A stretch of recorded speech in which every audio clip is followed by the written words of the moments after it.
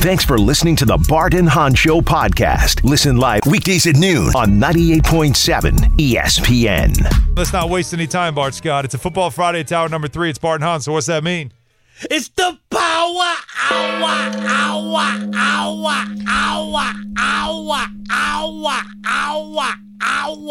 And let's bring some power into the show. Inflate your chest. Right now. Steaming Willie Beeman, a.k.a. Breece the Beast. Breece Hall baby? of the Jets joining us right now. Breece, thanks for joining us. How you doing? I'm doing good. How are you guys doing? All right. So I want to play for you. Okay. I just gave you all that energy, Breece, and you came with. I'm doing okay.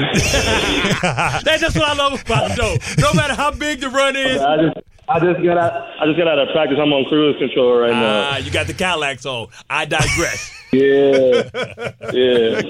He did, though. He did give me like that. Yeah, I'm doing great. How are you guys doing? Like real chill. Man, yeah. He probably like he rubbing his stomach, man. It's exhausted right now. All right. Well, I wonder what your voice will sound like after listening to this. You might have heard it. You might not have. Fletcher Cox, when asked about how to contain the greatness that is you. Breece Hall in particular, he's pretty explosive back. What's the key? Making sure that he stays contained. We got to go kiss him 11 times. Put 11 helmets on him. Gonna kiss you 11 times. How do you feel about that? I mean, they got some guys over there. They're real good defense. They're the number one run defense in the NFL, and it's a great challenge for them. But it's also a great challenge for us to see where we stand as well. So I'm excited to see just to go to battle, really, just to put our best foot forward and see them put their best foot forward and see who comes out with the win. But that's a response to Saleh saying that y'all got to kiss Jalen Hurts 11 times. So that lets you know that they paying attention to what you're saying. But you talk about last week, right? Sure. Last week was the first time that they took the governor off, meaning that, hey, you can go ahead and it was no restrictions on you, and you put in that type of performance. How good did that feel? And it looked like you finally trusted your speed because instead of crossing face, you went at it and made it a foot race, and you won the foot race. Yeah, it felt good just to really be able to, like I said, just not be on a pitch count and really get comfortable with the rhythm and kind of just help our offense just a little bit more. The O-line played great. Zach played a really good game, and I just did my 111th. In the run game, all those guys I always say all those guys that are blocking and making the play. I'm just finishing the play. That's all I mean. Now you talk about the long run, and I noticed that the motion from Xavier Gipson, forced the defensive end to jump outside of Lazard, but also it affected the corner, and it kind of all matched up. And like you said, you got to the second level, third level, something we weren't accustomed to seeing happen early in this season without being touched. How much credit to that touchdown has to go to Nathaniel Hackett and the fact that he's adding motion to you guys' offense, something that Aaron Rodgers didn't really like, and it's something that he had to adjust to Zach and his skill set? Yeah, so kind of earlier in the game, we had ran counter a few times, but it was without a motion. And I was kind of complaining about it. I was like, I just feel like I didn't have any space. And so at halftime, Hack and my running back coach, Coach Embry, he came, and they talked to me. They said, all right, we're going to run it one more time with this motion, and we think it's going to hit. And they were in a too-high look, and the safety came down and ran with the fly motion, and it was blocked up perfectly. We had more guys than they had, and that when you have numbers, it's always going to be a positive play. So like I said, they made the play, and I finished it. I'll tell you what, Breece, when I look at, when you look at runners in this league, we hear a lot about what obviously Miami has, right? The Dolphins are loaded with track stars on that team. But, and I know you had something to say about it too, and I'm glad you did, because you got to make sure people know. You hit 21.5 miles per hour on that touchdown run that you had in Denver. I mean, you hit a top speed. Is that something that you feel like you still are trying to prove? Like, do you feel like you have to prove yourself still, or is that you guys always need chips on your shoulder? You guys always need stuff like that. And I love that because it keeps you motivated. But is that something that you think about? Like, wait till they see. They don't know yet. Yeah, I feel like I got to prove it every week. Now for me, it was just coming back and proving I could stay healthy for a full season. And with me staying healthy, I feel like everything else is going to take care of itself. So I don't really pay too much attention to them saying I'm fast or not fast or whatever. My focus this season was just coming back, staying healthy, and just trying to contribute to the team. What was that like, though, coming back? Not only, you're back from the injury. It was the first game that they said, all right, we're taking off we're taking the governor. There's no pitch count anymore, that you were all in for as many plays as you could deliver. But it wasn't just that. It was the fact that it was I'll call it the scene of the crime. I mean, you were on the field where last season ended abruptly for you.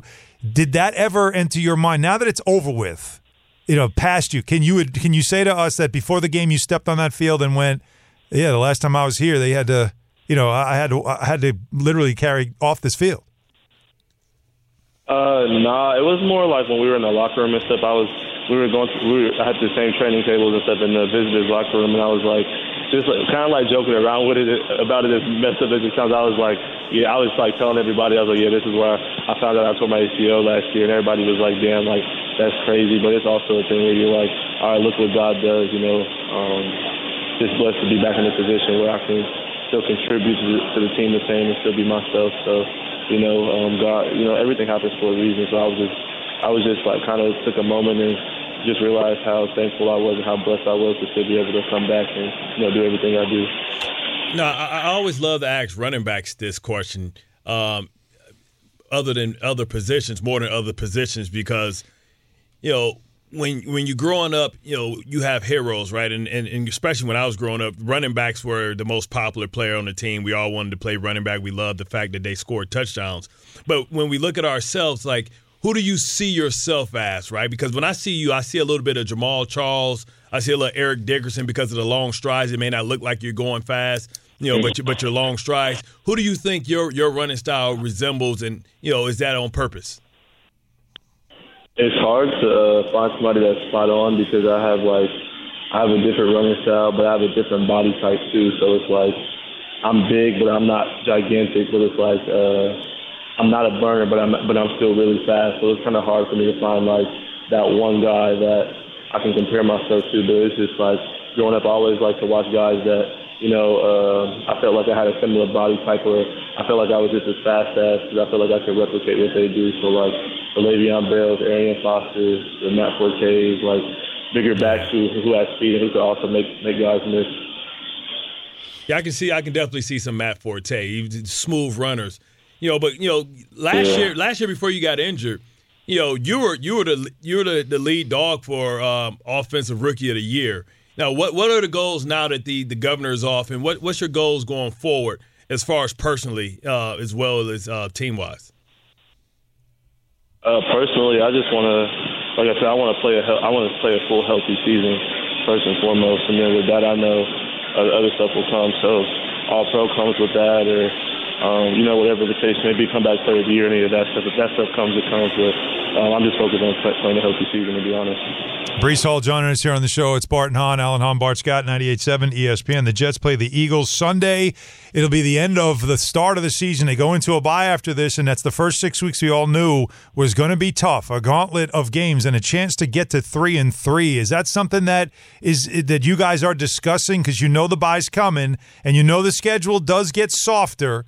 Are you talking about an opportunity to be 500 after these 6 games?